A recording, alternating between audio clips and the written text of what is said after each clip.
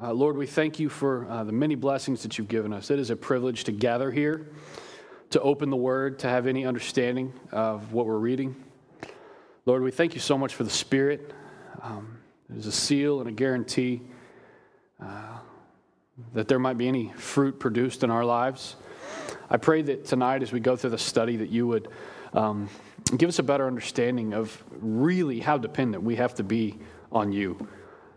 That faithfulness is not anything that we can acquire ourselves.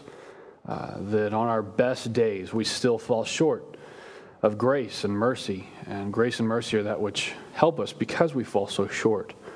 And the purpose of it all is that we might be led to you and cherish you forever. And so I pray that you give us clarity in all those things tonight. We pray for Malik and Olga with a baby on the way. We pray for Cardwells and Roddens as they got new little babies in the household. And pray that you would just bless their time together and give them rest when it is possible. Lord, we love you. We thank you for our times where we gather and get to engage each other and be engaged by you in the Word. We pray these things in Jesus' name. Amen. Open up to Genesis 27. A couple of questions kind of to recap and get back into it. How is a parent supposed to lead and shepherd their children? There's kind of an order that we've been talking about that was really out of whack in this chapter. So how is a parent supposed to shepherd and lead their children? The parent listens to, and the children listen to, which is what it means when Ephesians 6 says, children, obey your parents in the Lord, for this is good. And so the order is the parent listens to God, and the children listen to their parents. And when this gets out of order, what we find is that you can have parents like the ones in Genesis 27 that we've engaged, that if they will turn from God's ways and do their own thing, they'll probably lead their children to do the same thing. And so it's very dangerous to get those things out of order. What are some of the ridiculous factors that we have encountered in chapter 27? There's been a lot of just weird, it's a weird chapter, a lot of awkward moments, ridiculous things. What are some of those? Being deceptive and putting goat hair on a smooth man. That just sounds funny saying it. Being deceptive and putting goat hair on a smooth man is what he said. And just saying it like that makes it even more awkward. Yeah, that's awkward. What are some other awkward things?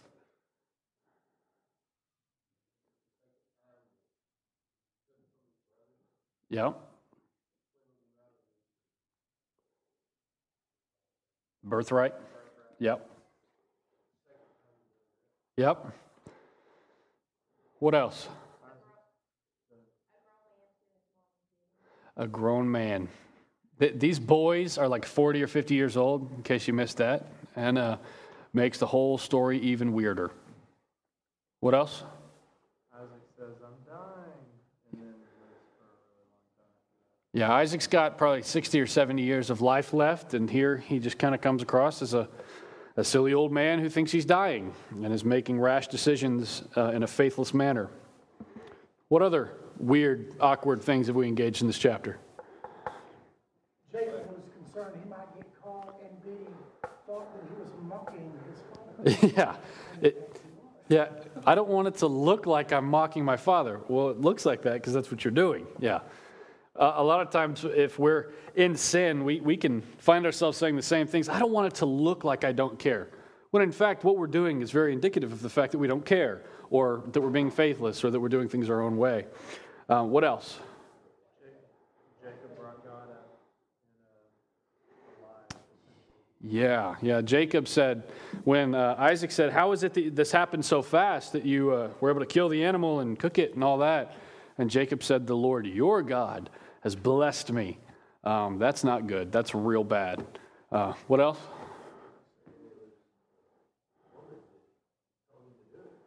Yeah, his mom. His mom told him to do the whole thing. That makes it very awkward.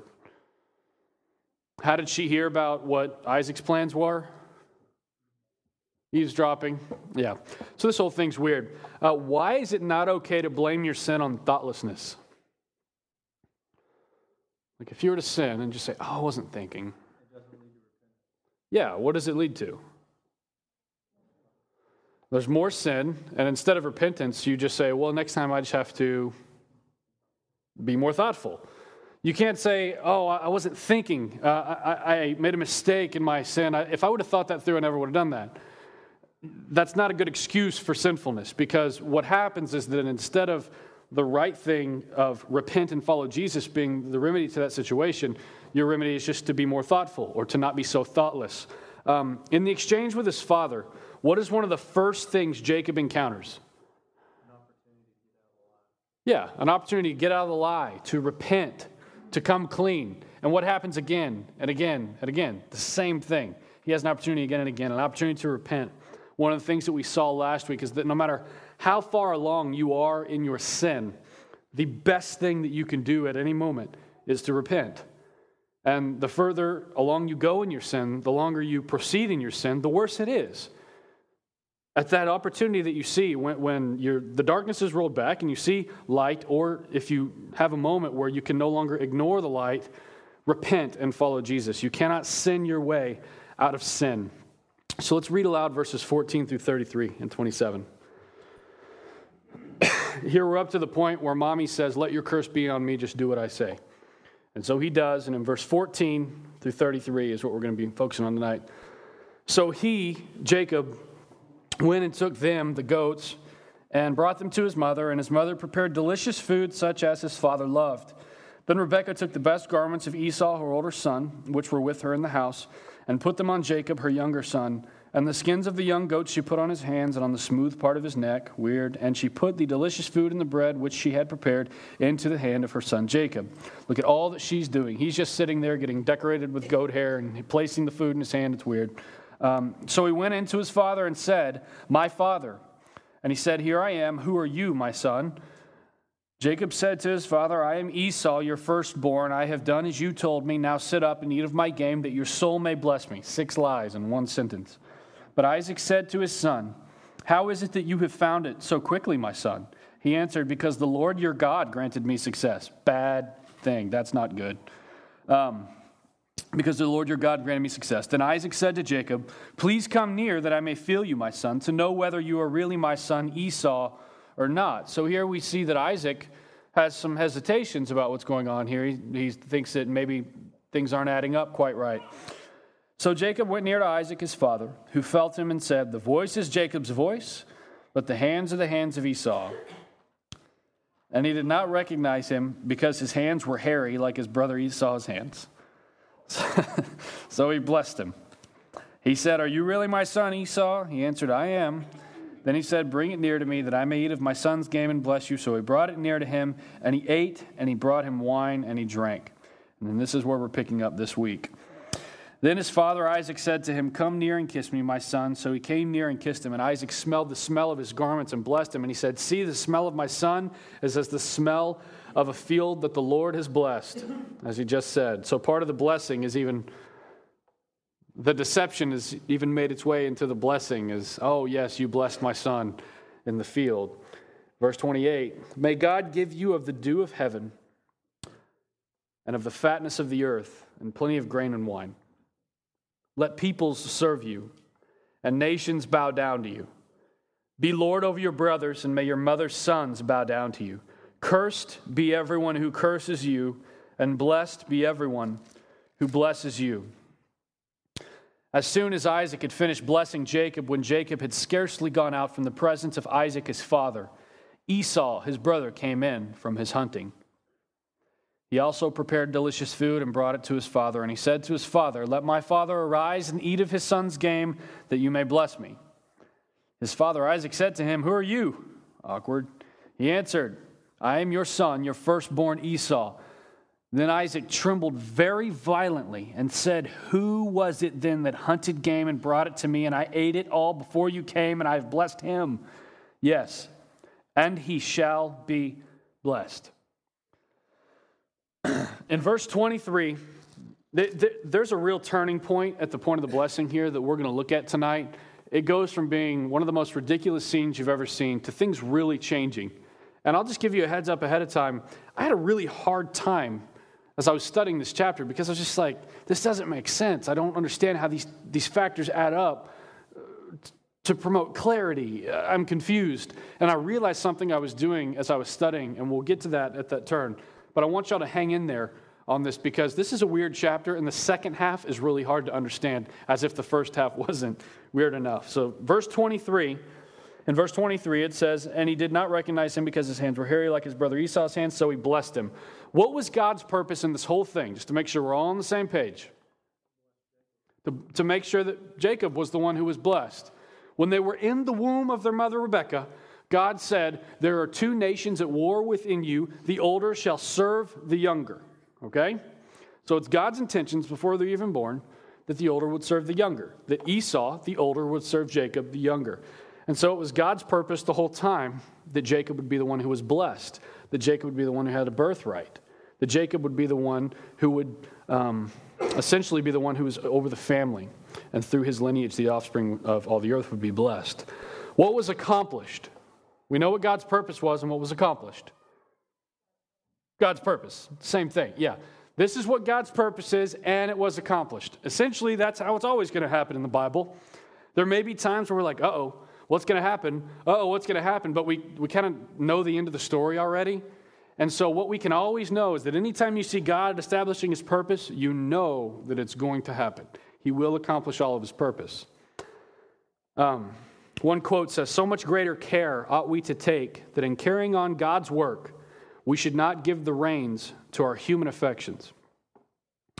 Here, we see a lot of emotions wrapped up in this scenario.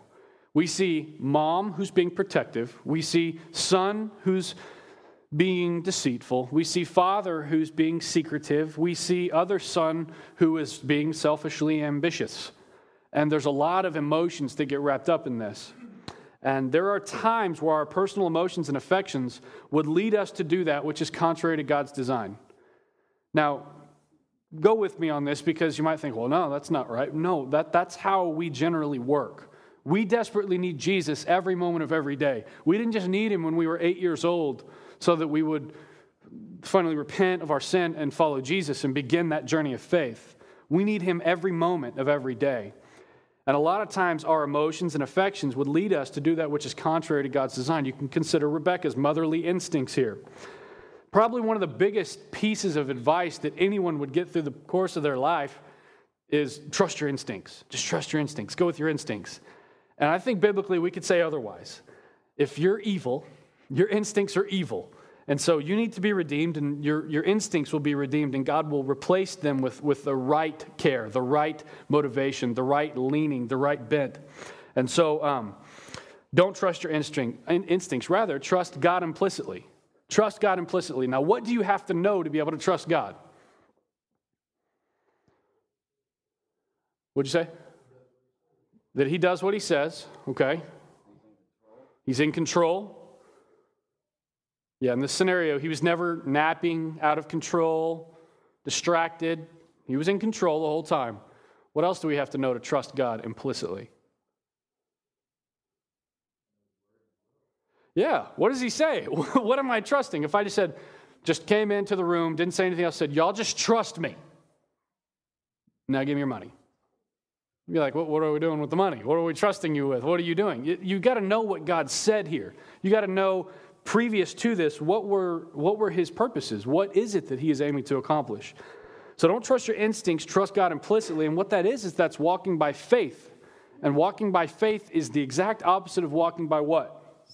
Sight.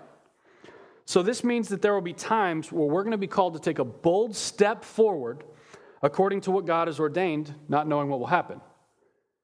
But trusting that God will accomplish all of his purposes. What that means is that there's times where God will say, this is what I'm going to do. You walk faithfully according to all that I've commanded you. And there will be times where you're called to take a bold step forward, not knowing exactly all the details, but the one thing for sure that you know is that God will accomplish all of his purposes.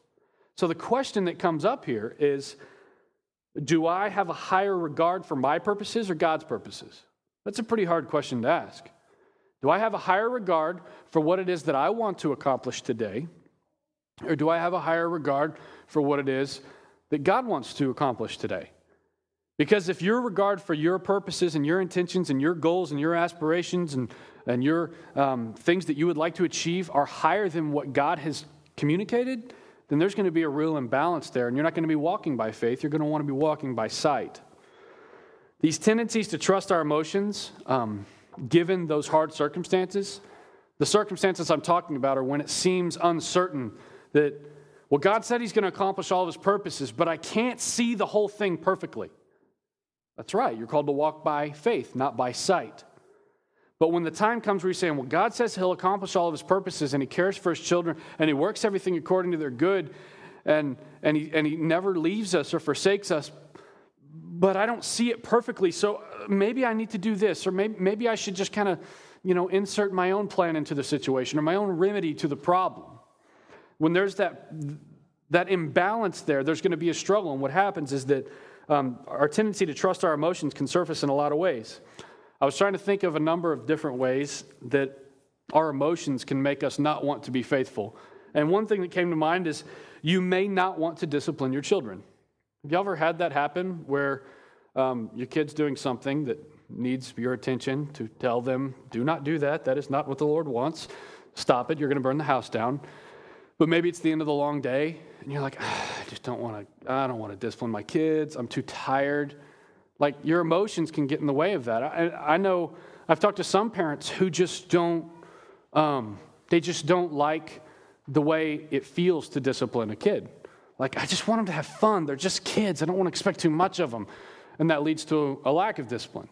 And so the emotion involved can make you not want to do what you know God has called you to do, to raise your children in the fear of the Lord, to not provoke them to anger. Another example would be that you may feel like you don't have enough money to give away. But God says, no, you be faithful with what I've called you to be faithful with. You walk by faith, not by sight. He also calls us to seek to show hospitality. You may say, well, my emotions make me feel awkward in that because I'm not a very hospitable person. And God says, no. Do not become weary in doing good. At every opportunity you need to do good and seek to show hospitality. You may think that telling the truth will ruin you. If you've been fudging on the truth here and there, and you think that, oh man, if I come clean, it's just going to ruin me. False. God says truth is always better than a lie, and you can't sin your way out of sin. So your emotions could say, that's too dangerous. I'm not coming clean on that. That will go to the grave with me. No, God says that's not what's best, and your emotions are getting in the way. You may think that there's no purpose in trying to love your wife as Christ loved the church because you think, well, I'm not Christ. That's never going to happen. God says, love your wives as Christ loved the church. Walk by faith, not by sight. You depend on me. You look to me. You look to God saying, look to me for every single thing, every moment of every day. Now, turn to Isaiah 46:10.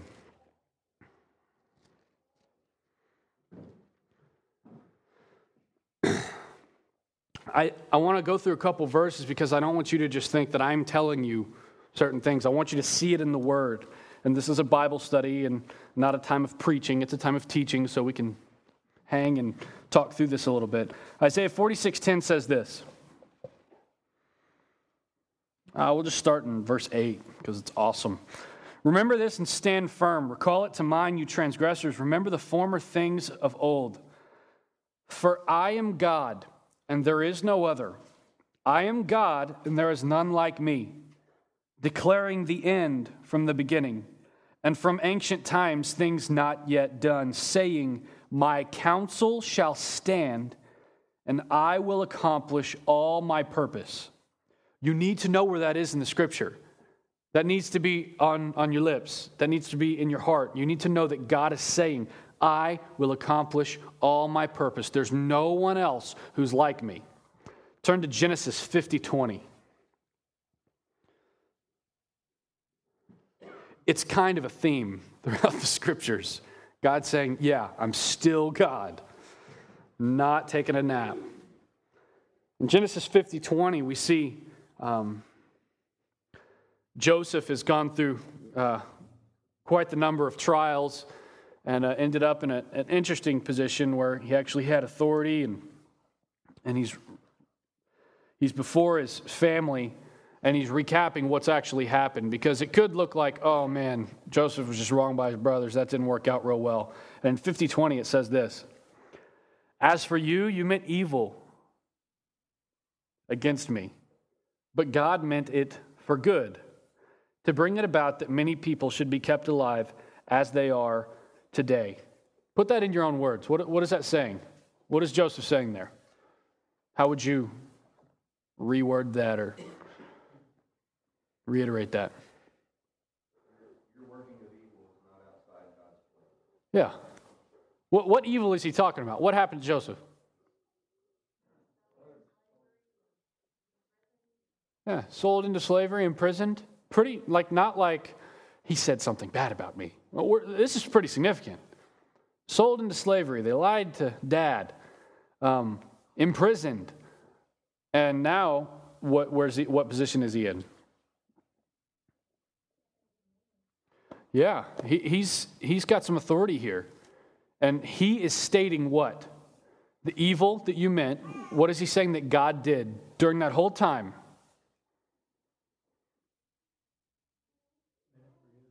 He meant it for good. What does that mean? God is faithful. Always on his throne. What? His will is good. He's trustworthy. What else? It's always going to be accomplished. That's why it's so important for us to know what God has said.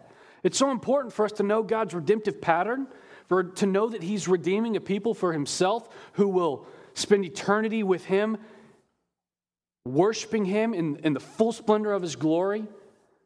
That his aim is to create you as an image bearer, to put his glory on display in every aspect of your life. We have to know all of these things. We have to know why he puts trials in our lives. We have to know what those hard seasons are for. We have to know what he's doing when it feels like he's distant, even though he has said otherwise. It's really important for us to know God's promises and for us to know his plans and his will.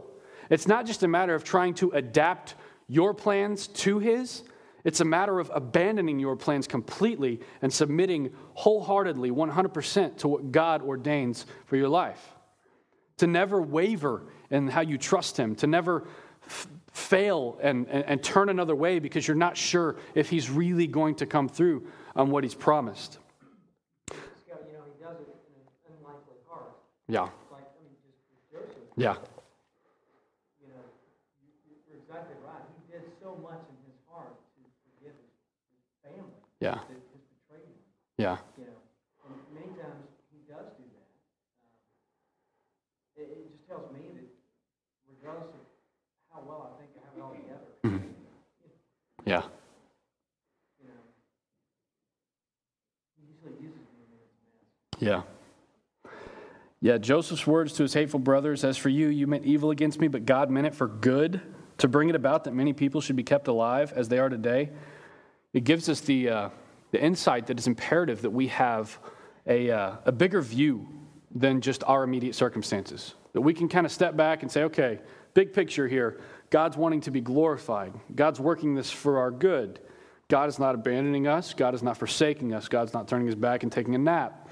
So the big picture, what is going on here? And Joseph, here he communicates that he sees something bigger than his immediate circumstances, wants, and desires. Turn to Romans 8:28.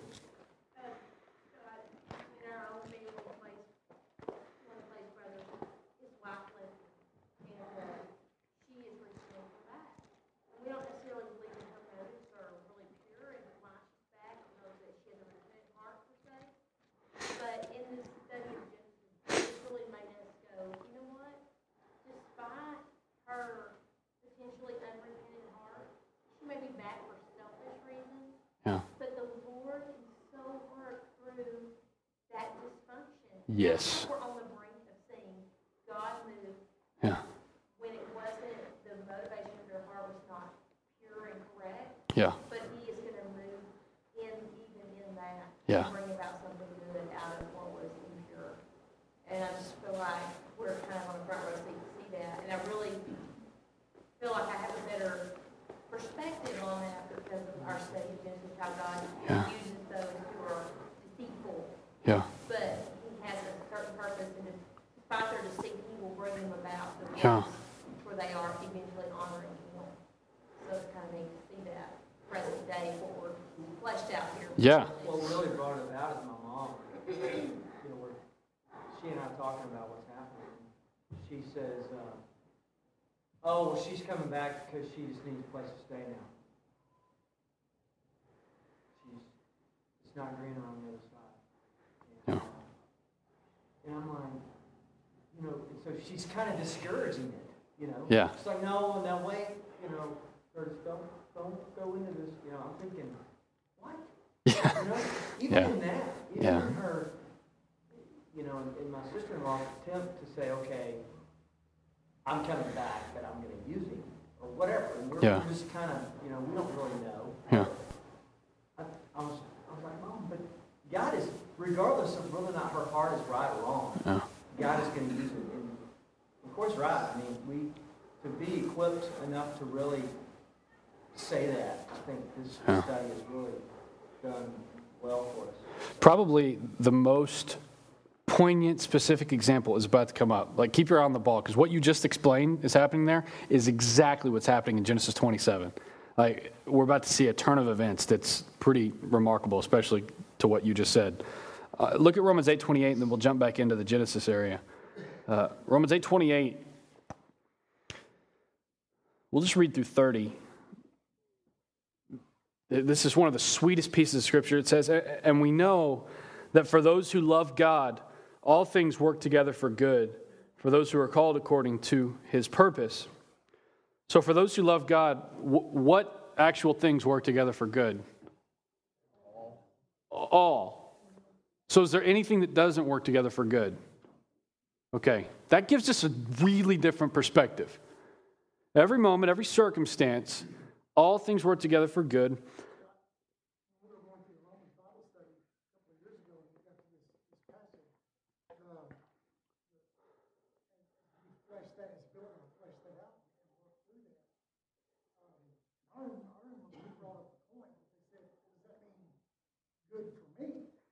Yeah.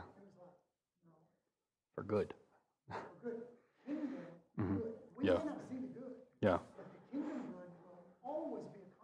Yeah. But that verse is so personalized Yeah. to the individual. Well, but I'm wondering, God's got meant for good for me. Yeah. Yeah. It's much bigger than that. It's kingdom good. And it's always kingdom good. God's purpose is always accomplished. Yeah. Yeah. You can go back to the question: what's more important, your purposes or God's purposes? Because as members of the kingdom, that should be good news to you, knowing that this is working out for good. As heirs, as children of God, that should be good news to you. However, that may mean in this brief, short period of earth, you may have some pretty miserable seasons, but not completely miserable, because you know that God's working things together for good, for His glory. That for every one of His children, you will do as He has ordained to put His glory on display. And that He enables you to do things beyond your capabilities like He does in this chapter. It goes on to say, we know that He works things together for good for those who are called according to His purpose. So the good is immediately linked to His purpose, not just ours. And then it says, for those whom He foreknew, He also predestined to be conformed to the image of His Son, in order that He might be the firstborn among many brothers. And those whom He predestined, He also called, and those whom He called, He also justified, and those whom He justified, He also glorified. There's no ifs in there. There's no if He justified, then He glorified. There's no ifs there. There's no dropouts there. Philippians 1 says that He who began a good work in you is faithful to finish it. And so that's part of our encouragement. We're going to talk a little bit more about it in a minute, but that's a large part of our encouragement to know that He's not taking His eye off of you and leaving you to be harmed by a circumstance or evil or anything else, that He is working it all together for His good, for the kingdom good, for His glory. Now turn back to Genesis 27. Scott, can I say something about Romans 8:28? Yeah.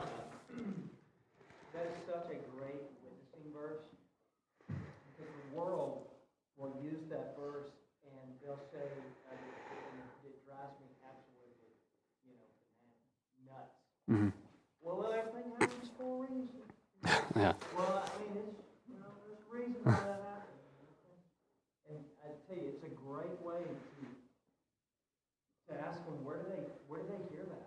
Yeah. And a lot of times they heard it from a Christian that said it, that didn't really understand it. Yeah. It meant, Paul was talking to the called people there. Called according to his purpose. And those are believers. It's not for someone to take lightly that this is happening. Which we really believe that as believers, but for someone to say that, it's just, it drives me nuts. But use that if you hear that. It's a great time to say, well, where'd you hear that? Yeah. How do you know that? Yeah, those are incredibly concrete statements that we just read. They're not wishy-washy. Apply it devotionally however you feel. They're very concrete. They're very specific. God is communicating some things with crystal clarity in that chapter. Look at verse 24 in Genesis 27. Here it says, "Are you really my son?" And here we see that he has another chance for repentance, and he doesn't take it. Then in verse 25, Isaac beckons Jacob, thinking him to be Esau, and essentially he just welcomes a feast of deception. Everybody's lying. No one's really who they seem to be, and even the food is a lie. It's goat disguised as venison, like we talked about last week. Now, in this part, if Jacob were to say, I've already screwed things up completely, God would say, I'm still accomplishing all my purposes. If Jacob, and I want to pose this as a question, if Jacob were to say, because of what I've done, I don't deserve the blessing anymore, what would God say? You're right. And? What? And you have it anyway? Yeah. And you never deserved it. You messed up. You're looking like a fool, standing in goat hair and all the stuff. But you never earned it. You never, if Jacob at this point was to say, because of what I've done, because I've been deceitful, I just don't deserve the blessing, God would say, you never deserve the blessing. It's my gift according to my plan. Now, this is where we're going to jump in. As long as you put your hope in earthly, temporary, fleeting things, you'll fall short of glorifying God rightly. What does Jacob need right here? He needs redemption. He needs a big God to come in and redeem him from looking like a fool, covered in goat hair, being deceitful, being arrogant, being a mama's boy, whatever. There's a laundry list of things that he needs redemption from. He desperately needs a big God to come in and redeem him. Jacob did not pursue the blessing because he wanted to be able to lead the family according to the purposes of God. If this were the case, he would have trusted God in the process as well. You can't just take whatever means you see fit to accomplish the end. Here, if he really wanted to lead the family according to God's purposes, he would have cared about what God said about the process. He wanted the blessing because he was self-seeking. It's always good to do the right thing, but the right thing must be done faithfully. Romans 14 says anything done outside of faith is a sin. You rescue the orphans from the burning building faithlessly, it's a sin. It's good. They didn't burn, that's good. But it's a sin if you don't do it in faith. You help the old lady cross the street. If you do it for your own, look at me, I'm helping the old lady cross the street. You're not doing it faithfully. It's a sin. Yes, you got to cross the street, but you sinned in the process. It's God's purpose, we know ahead of time, that Jacob is blessed. God's blessing isn't a light thing here. We use the word blessing so much here, but we're talking about the blessing of the Lord, given through the patriarch of our faith. God's blessing here is a big deal, and it's God's aim that Jacob be blessed, but Jacob aims to procure that blessing in a sinful manner. Now hear what God's saying. Hear him saying in Isaiah, I will accomplish all my purpose. What's the difference between God accomplishing his purpose? Well, just pay attention to the words. God says, I will accomplish all my purpose. There's a sense here in which Jacob and Rebekah say, I will accomplish all God's purpose. But God accomplishes his purpose. So if you find yourself saying, I will accomplish all God's purpose, you're probably not being as submissive to the Lord in his processes as he would have you. So God redeems Jacob. This is a big turning point in the chapter. This is where it got confusing for me, and I'll explain why in a minute. But Jacob's a sinner. Jacob's not perfect just because he was told ahead of time that the older will serve the younger. Jacob's a sinner. Jacob needs desperately to be redeemed by God, and God redeems Jacob from his sin. And we're going to talk through this. And Isaac. He redeems Isaac from his sin as well. The only reason that Jacob is not immediately labeled unrighteous is that God is counting another's righteousness as Jacob's, just like us. not because we finally got it right. What I want us to see here is in Genesis 27, God's not sitting around waiting on them to get it right so he can bless them. They're all wrong. They're screwing things up horribly. And God's about to intervene and change things. God will accomplish all of his purposes. God's not sitting around waiting on you and I to get our stuff straight so that he can bless us. That's why it's a blessing. We can't earn it. We don't deserve it. We don't get our stuff together and then go before the Lord.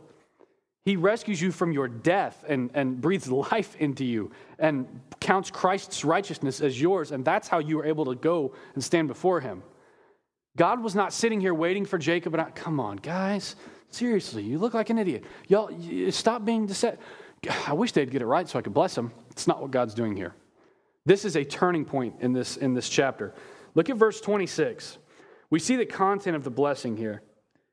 And this is where there was there was a quote from Paul Tripp that I thought of when I was looking at this, because we're about to see a pretty beautiful blessing from a father to a son. And this is a turning point in the chapter because of God's redemption. The quote says, God is at work taking people who instinctively speak for themselves and transforming them into people who effectively speak for him. God is at work taking people who instinctively, remember, don't trust your instincts, who instinctively speak for themselves.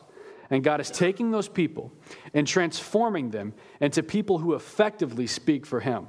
That's what God's doing. He's not saying, okay, once they're good at speaking for me, then I'll use them. That's not how it was. Noah was wicked, and God redeemed him. It wasn't, the Lord looked around, and Noah was the only one who was doing things right, so he used it. No. Noah was wicked like the rest. God redeemed him. God drew him out. Just like in Revelation 18, God says, come out of her, my people. He calls us out of the worldliness, and he redeems us. And he counts Christ's righteousness as ours and enables us by the work of the Spirit to do things that are completely outside of us. Now, taking people who instinctively speak for themselves and transforming them into people who effectively speak for him. Look at verses 26 through 29. Then his father Isaac said to him, come near and kiss me, my son. So he came near and kissed him, and Isaac smelled the smell of his garments and blessed him and said, see, the smell of my son is as the smell of a field that the Lord has blessed. And then in verse 28, we see a transition. May God give you of the dew of heaven and of the fatness of the earth and plenty of grain and wine. Let people serve you and nations bow down to you. Be Lord over your brothers. And may your mother's sons bow down to you. Cursed be everyone who curses you, and blessed be everyone who blesses you. This is a sobering turning point. To this point, we've seen a family of selfish, backhanded, deceitful individuals. But we cannot lose sight of the very real fact that these are God's chosen offspring. This is what was giving me a hard time when I was studying this chapter. I'm reading this and I see this blessing. I'm like, that's beautiful, but they're all still idiots. And then I look and I'm like, oh, that's great. But what? And I'm seeing Isaac say things. That doesn't add up. He's being a fool. And I'm seeing Jacob do things. That doesn't add up. That's foolishness. But what I was doing was I was losing sight of the fact that this is God's chosen offspring. What does that mean? When we remember that these are in fact God's chosen people, what are we actually reminded of? These are God's chosen people. These goobers who are being faithless are God's chosen people. What are we immediately reminded of? Grace, sovereignty, ourselves.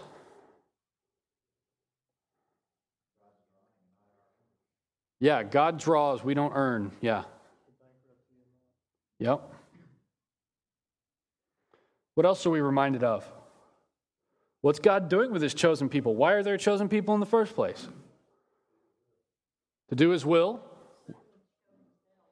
So that... Yes. It's all about God. And God's not looking on saying, oh, this is all about me. I wish they would get it right. God's saying, it's all about me. And I'm going to intervene. I'm going to make sure that my purposes are accomplished, like I always have, like I always will. And so here, remember that Philippians 1:6, he who began a good work in you will bring it to completion at the day of Jesus Christ. Think about he who began a good work in this people, this chosen people, will bring it to completion even when they're in such a ridiculous scenario as they're in the first half of Genesis 27. If we lose sight of who God is and what he's doing, the second half of Genesis 27 makes no sense at all. It just doesn't add up. Because these people aren't capable of doing what they do. These people aren't capable of saying what they say. That's what it means to be one of God's children. He is redeeming you and giving you what you need to do what he tells you to do. It's redemption. The remainder of the chapter makes no sense if we eliminate God from the equation. Though we are foolish and short-sighted, God is perfectly faithful, and he causes his children to do and say things that they would otherwise be incapable of. Remember Romans 8. There's no dropouts. He finishes the work he starts. Now look at verse 30. This is what I call the uh-oh moment of the passage. As soon as Isaac had finished blessing Jacob, when Jacob had scarcely gone out from his presence, his father, from the presence of Isaac, his father, Esau, his brother, came in from his hunting.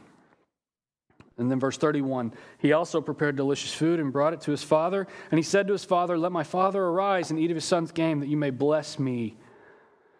Awkward. This is the weird moment where the blessing has been given.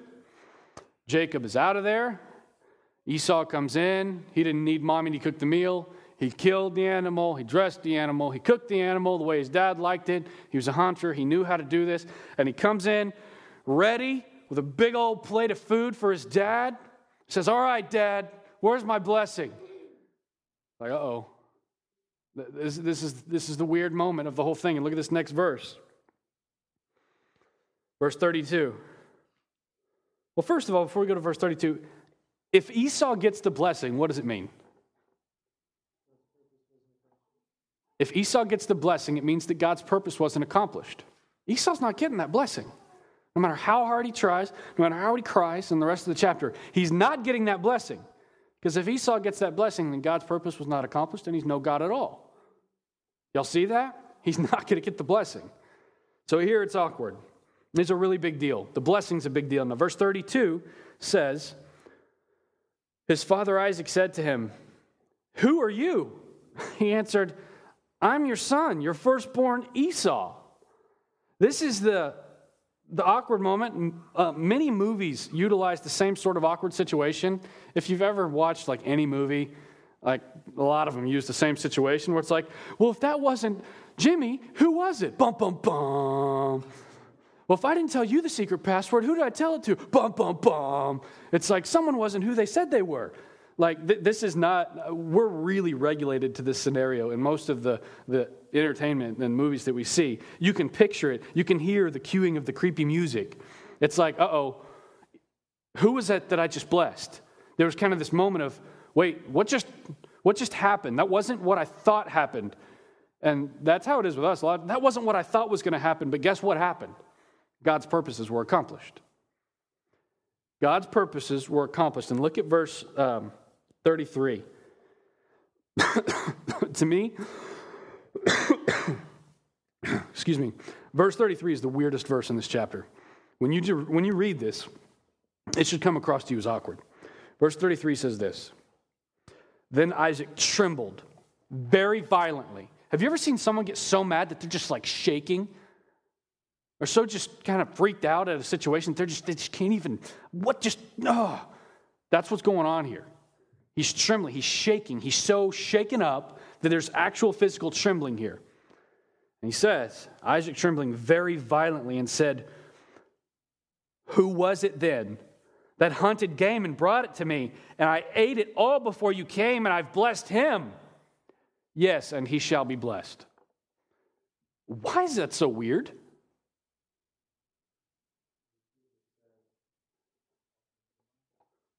Yeah, like that's kind of the normal thing here, right? This is why we can't lose sight of what God is doing in the whole thing. What would a normal response be for one who realized they were just tricked? Yeah, do-over? Yeah, I mean, seriously, he goes, I'm violently trembling. Like, what just happened? Yeah, he shall be blessed. This is weird. It's like this trembling violence because you've been duped, followed up with crystal clarity of thought, like, yeah, and that's the way it's supposed to be. Yeah. Yeah. Yeah. Yeah. But yeah, he's going to do, but that's, he's seeing the power of God in front of him. And I think he was seeing, he realized there's nothing he can do to change it, Yep. in that moment. Yeah, this is a moment of clarity. Yeah. He also states, he states that it's Jacob's voice that he hears. Uh-huh. It smells like Yeah. There's a little confusion. Yeah. but it sounds like him. So Yep. Yeah. What were you saying? No, I cut your thought off there. Okay, cool. If she didn't finish it, she'd probably. She'd throw something. Yeah. With God being left out of everything before this, Yeah. in this chapter, he came face to face with God. Yeah. Yeah.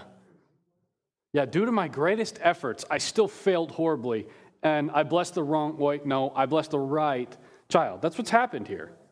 Now, there's a moment of clarity here where, when someone's strict, you're just like, oh man, that was not real. Yeah, Esau, sorry about that, dude. No, that's not what happened here. Rather than retracting his blessing, Isaac actually affirms it. He says, yes, and he shall be blessed.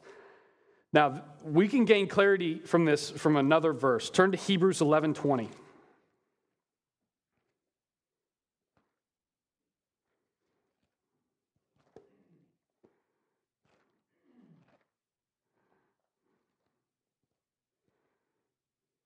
We got about 4 minutes. Hebrews 11:20 says this. And just listen through this. 11:20 says, by faith, Isaac invoked future blessings on Jacob and Esau. By what? Faith. Did it look like faith? It looked like a mistake to me. But in this breathed out word of God that's profitable for all that we need to know the right things and do the right things, it says by faith, Isaac did this. Now, 11:1, if you just turn just previous to Hebrews 11:1, it says what faith is. Faith is the assurance of things hoped for, the conviction of things not seen. And verse 6 goes on to say, without faith, it is impossible to please him, God. For whoever would draw near to God must believe that he exists and that he rewards those who seek him. Now, this is where I just really want you to listen carefully. According to what that just said, putting all the pieces together, this is what we have. According to this, it was by faith that Isaac blessed Jacob. That in fact, Isaac had an assurance of things hoped for, numerous God-honoring offspring that would be a blessing to the entire earth, and Isaac had a conviction of things unseen, according to this verse. Meaning that upon uttering this blessing, Isaac was convicted that God would do what he promised. I think that's the moment of clarity that we're seeing. When he's trembling violently, and then he says, and he shall be blessed. There's a moment of clarity here that is faith. He didn't muster it. God intervened and redeemed his wickedness and changed him. That's what we're seeing here. And if you don't read chapter 27 in light of this, it really doesn't make any sense because it doesn't add up. But here we see a beautiful picture of redemption. Upon uttering this blessing, Isaac was convicted that God would do what he promised. He had not seen offspring as numerous as the stars, but he held a conviction that God would in fact accomplish it. See God accomplishing all of his purposes. See God stirring something up in Isaac that didn't exist in Isaac without God. Faith. We don't earn it. We don't reach down deep inside and get it. Now turn back to Genesis 12. In Genesis 12, we see the blessing that was given to Abraham from the Lord. He was Abram at this point. And in Genesis 12, verse 1, it says, now the Lord said to Abram, go from your country and your kindred and your father's house to the land that I will show you, and I will make you a great nation, and I will bless you and make your name great so that you will be a blessing. So that you will be a blessing. I will bless those who bless you, and him who dishonors you I will curse. In you all the families of the earth shall be blessed. This sounds a lot like the blessing that we just saw to Jacob. The blessing in chapter 27 is a continuation and a reiteration of the blessing established by God here to Abram before his name was changed to Abraham. I'll make your name great so that you'll be a blessing. In you all the families of the earth shall be blessed. Remember, we don't see Jacob pursuing the blessing for God-glorifying purposes. If this was the case, he would have done it in a God-glorifying way. But what does God do? He intervenes and he changes him. He changes Jacob and he changes Isaac. And he accomplishes the purposes that he says he's going to accomplish. Since we have 2 minutes left, I'm going to utter some very dangerous words. Turn to Romans 9.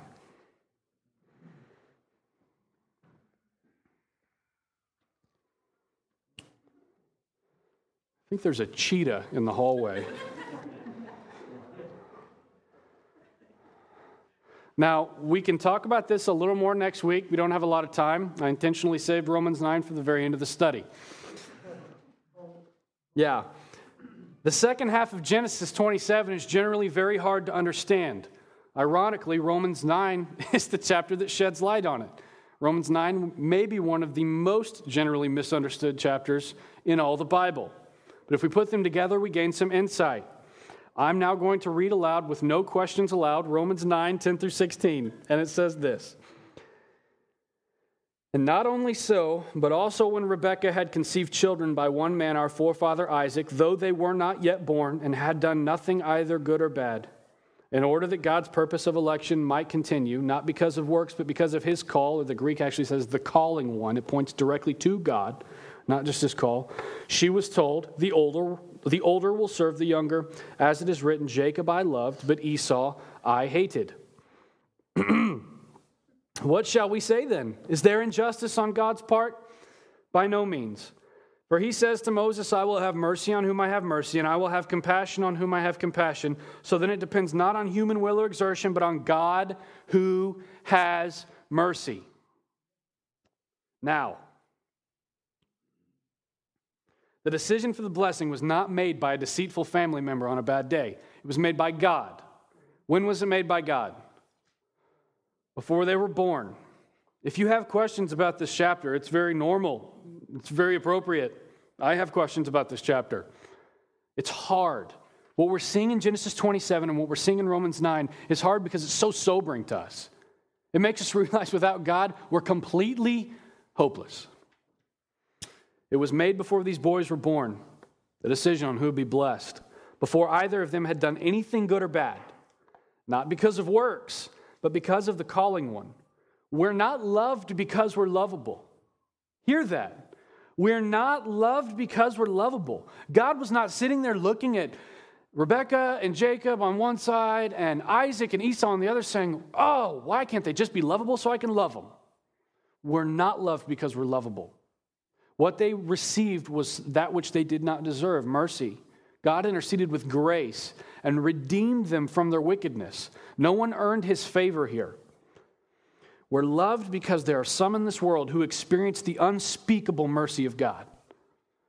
Rather than their deserved wrath, they are blessed by Christ's righteousness being counted as theirs.